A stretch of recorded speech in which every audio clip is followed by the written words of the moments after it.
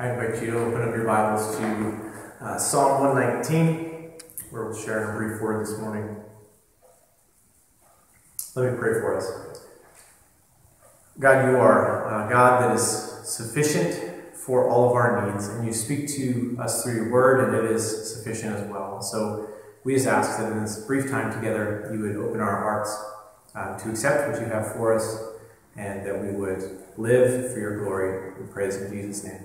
Amen. Psalm 119, verse 17 through 20. Deal bountifully with your servant, that I might live and keep your word. Open my eyes, that I might behold wondrous things out of your law. I am a sojourner on the earth. Hide not your commandments from me. My soul is consumed with longing for your rules at all times. I just want us to notice a few things in this passage which I think will be helpful for you and for me in these days in which we are dealing with this moment. First thing is in verse 17, something that David asks for himself. He says, recognizing firstly himself as a servant of God, he calls himself your servant, someone who has come under God, who is desiring to live for God. He says, God, deal bountifully with me. Deal bountifully with your servant, he asks. Recognizing that the only way that God is ever going to deal with a person should be in righteousness and in judgment. That's what we deserve. The only way for God, the one whom we have suppressed, the one whom we have no excuse about knowing, the way that he should deal with us is in judgment. But David asks, deal bountifully with me, deal abundantly in grace towards me, and for two things he asks.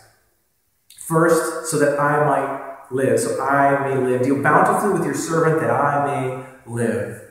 David recognizes, first and foremost, that life itself is a gift of God, that you and I do not deserve a breath. We don't deserve a moment. We don't deserve a promise of another day. We don't have a promise of another day. The only way we're going to live another moment is by the grace of God. That is undeserved. The undeserved bounty and abundant measure of God at work in us in ways that we do not deserve. Deal bountifully with your servant that I may live. He recognizes God gives life and takes life away. And so he's pleading to God, I want to live, I desire to live. But he wants to live in a certain way. Secondly, he asks God to deal bountifully with him in causing him to obey, so that he may keep his word. Deal bountifully with your servant that I may live and keep your word. He recognizes that the only way human beings will ever keep the word of God, obey God, walk with God, care about what God thinks at all, is by grace, is by the bounty, the undeserved abundance of God's grace towards us. That we are all born with a sinful inclination which says, I'm in charge. And what matters is what I want, when I want it. I want to keep God's word first and foremost. You know that if you know anything about your own heart like mine, is my first go-to is not obeying God or somebody else. It is obeying my own desire. I look out for me first. That's our broken, sinful inclination. So David's asking, he says, God, I'm asking not only you preserve my life, but you preserve my life so that I might live for you. And you need to keep that in me. You need to give me the ability to obey you. It is only by the grace of God that we would ever obey him. We are so broken in our of ourselves that we cannot do it. So he's asking God, deal bountifully with me so that I might live and I might keep your word. But the question is, when he's thinking about living, he also must think about dying. And you and I are vastly aware as we drive by a cemetery, we are supposed to be reminded that we will one day die. When we attend funerals, we should be reminded that we will too die. And now in these days of this pandemic, which is taking up so many people's lives, faster than they ever imagined, we also should be reminded that the death is coming for you and for me, that some is sooner than others, that it could be tomorrow, That this life that we live by the grace of God, all these breaths we have by God's grace, will one day come to an end. And we must think, well, what comes after that? As Bible-believing Christians, as thoughtful people, we know that there is life everlasting, that there is something to come, that we don't just cease to exist once we are pass on or once we die. But there is something yet to come. And so the only way that we are to live with hope in this moment for what's to come is if we live in hope of what God has told us. Because if God is the maker of heaven and earth, He is the ruler of the heavenly realms and what is yet to come, and if that's where we're to be in heaven with God, then we must wonder, what does God say about that place? Well, we know, as we've read through the Bible, that the only way to get there is if you are righteous and holy and perfect. And we know that we're not. And so we need God's grace for that too. To go, well, what's going to happen? So it's interesting that David says, I want to live and keep your word. If you're aware of the gospel, you know that the gospel says it's only by grace you're saved. It's not by your works, not by your own doing. So you can't boast in anything. Not the good you've done or the bad you've not done. It's not based on anything that you have done that will either save you or send you to hell. It's not based on you. And so why is David so wrapped up with keeping God's word? It's because of what Jesus himself has said. Jesus, the one who we need to be found in, the one whose disciples we need to be, the one who we need to follow and be like and be transformed by. This Jesus who at the end of time, where we need to stand before God, we need to be found in Christ or else we will be destined to hell. This is the Jesus who says, these people are my disciples. Those who know my commandments and obey them. Those who hear my words and keep them. The ones who keep the word of God. As David's asking for here, God, deal bountifully with me so I might keep your word. My sinful inclination is not to keep his word. And Jesus says, it is those who keep my word who belong to me. Well, the only way we're going to keep his word is by him empowering us and equipping us and bearing that fruit in us. And so when David's asking for God to deal bountifully, graciously allow him the obedience and the desire and the delight in obeying, he's also at the same time saying, I need hope for what is yet to come because I know that I must be found in obedience, and it only comes from you. That those who hate God do not delight in keeping his word. And so if we're going to be found in Jesus, who's the spotless, sinless Son of righteousness, the one who stood on our behalf as a sinner, condemned with all of our guilt and our filth, if we're going to be found in him and have that transformation in him, we're going to come out on the other side, not just declared by God to be holy and righteous and just. We are going to be transformed by God through our relationship with Jesus. The Holy Spirit in us is going to be producing in us something. It's going to be obedience. And so we must, on a daily basis, ask with David, God, preserve my life, but not for myself. I want to keep your word. And what does Jesus say is all of the commandments are wrapped up in two great ones. He says, first is love God with all your heart, soul, mind, and strength. And second is love your neighbor.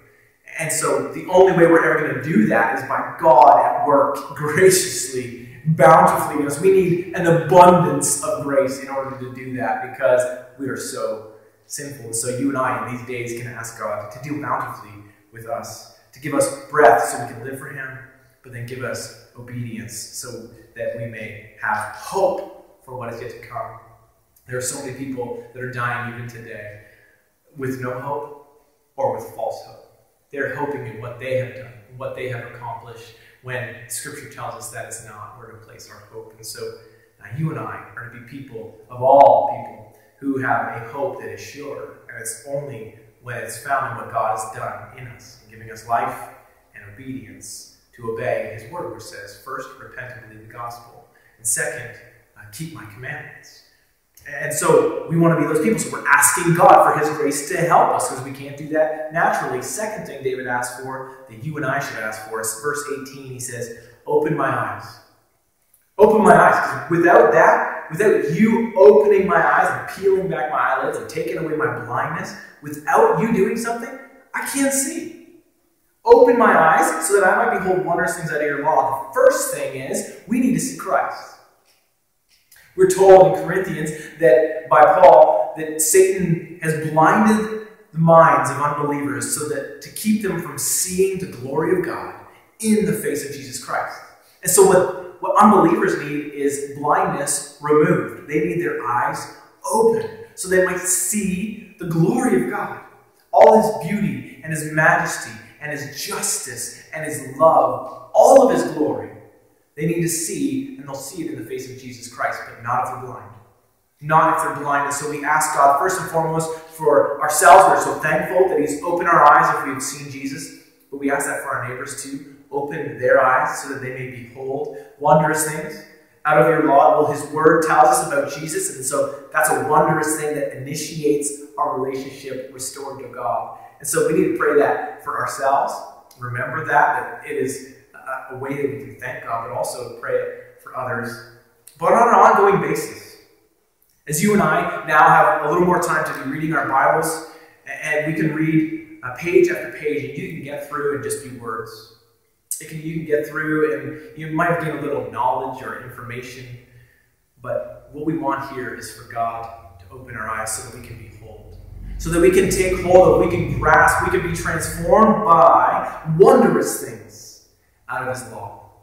We cannot see that with our natural eyes. We need God to open our spiritual eyes to be able to see and behold and be left in wonder, be left in awe. Not just because we are so bent on seeing things here before us. We need to see spiritual things. We need to see beyond. We need to see not only what he has done, but who he is and what he will do. We need to see that, but it's only by God doing it. You and I have many things our eyes can be seeing today and distracted by today. But it's only by God's grace that our eyes might be open, that we can behold what is here. The next thing we notice is something that is a good reminder for you and for me in verse 19. David says, I am a sojourner on the earth. I'm just visiting. I'm just here for a brief moment. I'm a foreigner here. I do not want to make my home here. I don't want to feel so comfortable here that I'm not looking for what's to come, where I'm supposed to be, where I belong to, where my citizenship is. I am a foreigner here. I am like the people of Israel going through the wilderness. This is not the promised land. This is not where God's going to be with me in all the ways that he's promised and in all the promises he's given to us. This is not it. And I want to be dissatisfied with that. I want to know that. I want to know with David, and you should know with David, that we are visitors in this place. And so is everyone else.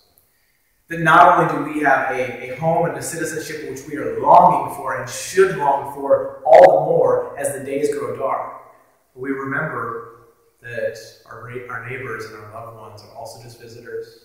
That life is but a breath, that it is a mist that appears for a while, that it's gone. But this life is so brief. And we're just visiting. That this is not what we're to live for. And so then we must be people who are shaped and geared in that mindset, thinking, this is not all there is. This is only brief. Let me not just spend my time and my energy and my effort and my concerns about things of this earth, including earthly health and comfort. That's not ultimate. What is ultimate is a home with God or a home in hell. That's what we should be consumed with. So when God's dealing bountifully with us so that we might live, and we might be living thinking also, this is just a brief moment. But there's life to come in God. And so we remember we're sojourners. In verse 20, we want to be sojourners who has our souls, the thing that will live on, to be consumed with longing for his rules at all times. Not just in good times, not just in bad times. At all times, we want to be the people who are standing on the solid rock. We want our souls to be consumed or broken by things that matter. Yes, in these days, our hearts might be broken and our souls might be consumed with the devastation around us. Loved ones who will die, neighbors who are fearful and in panic, nurses who fear for their life going in for their job. Yes, we can be broken for them, and in a sense, consumed with them and bent towards them so that we might love them properly, but not so consumed that we forget what we should be ultimately consumed by. That is God's rules, His word, His law, the very thing that is to us unshaken. The thing that has been and is and will be. The unchanging truth of God that through it all, through different pandemics, through different trials, through different pleasures, this word stands true. This is where we're supposed to be consumed. And of course, again, as we are consumed by the word of God, we're only going to have that happen if our eyes are opened to it by God's grace. And we're only going to have that happen if we are alive by God's grace as well. We want to be people who are consumed with His word so we might keep His word. This is the only way to deal with days that are dark and difficult and they're so shaken and they're so unsteady on what might come tomorrow. We don't know even for ourselves how long we might live and have breath and being. But instead, we are people who are not consumed with that. We are caught up with what God is doing and what God has done and who He is. And so, for you and me in these days, just a few simple things. Plead to God for His bountiful grace upon you to live, so that you can live and tell others about Him, so that you can live for His glory and an enjoyment of Him in His life and all that He's given you to have people adore Him through your life. As you obey His word, that you would plead with God to help you obey Him so that He might receive all honor and glory, not just from your life, but through your life as others see you obey Him. Plead with God for His grace. Now, humbly ask Him to continue your life. Not so that you can live for yourself and live for your own desires, but so that you can live for Him and for others. God, ask Him humbly that He would bountifully give us life and that He would give us obedience. And then with God's help, ask Him to open your eyes so that you may behold wondrous things about who He is, what He has done, what He is doing, and what He will do. You need your eyes open, so ask Him, plead with Him, beg God, open my eyes. Make verse 18 a daily prayer. As you open up your Bible, write verse 18 on your hand so you can remember, God, I need you to open my eyes because my natural eyes will not see. So I need you to help me to see the wondrous things that I'm going to see from Genesis to Revelation. Ask God for His help to open your eyes. And then remember that you are just a visitor here on this earth. You are just a foreigner, and that this is not all there is. That you are a citizen. If you belong to Christ, you're in Christ, that you are a citizen of the kingdom of God. And that is what we're to long for, to be homesick for. So let's long for that together. Let us not hold on to this earth and this life so tightly that we are consumed by that. But let us be people who remember our brevity, remember how quick and brief this life will be. And then press into this new desire that is given to us in Christ, to be consumed with and longing for and broken for God's word. And all that God has said and all that God wants to accomplish, and mainly the salvation of souls. God is giving us life so that He might be patient, to lead us to repentance, to lead those whom we know to repentance through our preaching of the word. So let us be people then who recognize God's grace in our lives, who recognize God as the only one who transforms us into seeing how beautiful He is in this brief visiting of this life on earth, where we be consumed not by the numbers and the people around us, but by God and His Son. And so that as we're consumed with Him, as we are broken about what He is broken about, that is the salvation of souls, that our lives might truly be steadfast and true, and we would be unshaken, so that those who are in a panic might look to us and say, what is it? And we can point to Christ in His word. Let's be those people for our neighbors and for God's glory. Let's pray to that end. God, you are worth our whole heart. You are worth everything to us. We don't want to be people who so tightly grasp onto this world or things of this world, but we want to have open hands and say, it's all yours. So we ask that you would deal graciously with us in our life that you give us, to be people of thanksgiving, but people who use that life for you in obedience to your word. Produce in us an obedience. Produce in us that hope that we are found in Jesus, not by what we've done, but as a fruit of that salvation that you are transforming us from one degree of glory to another. God, help us to long for that as we consider how short of our time is on earth. We might be consumed and broken for all that you have said in your word for this world and for the life to come. God, we want to live for you, and we want that to not just be something of the past when we first knew you, but something of our entire life. God, help us then to submit ourselves to you, to rid ourselves of our own sinful desires, and to trust you with everything we have. To trust you so that you might receive all the glory and we might receive all the good. We pray this in Jesus' name.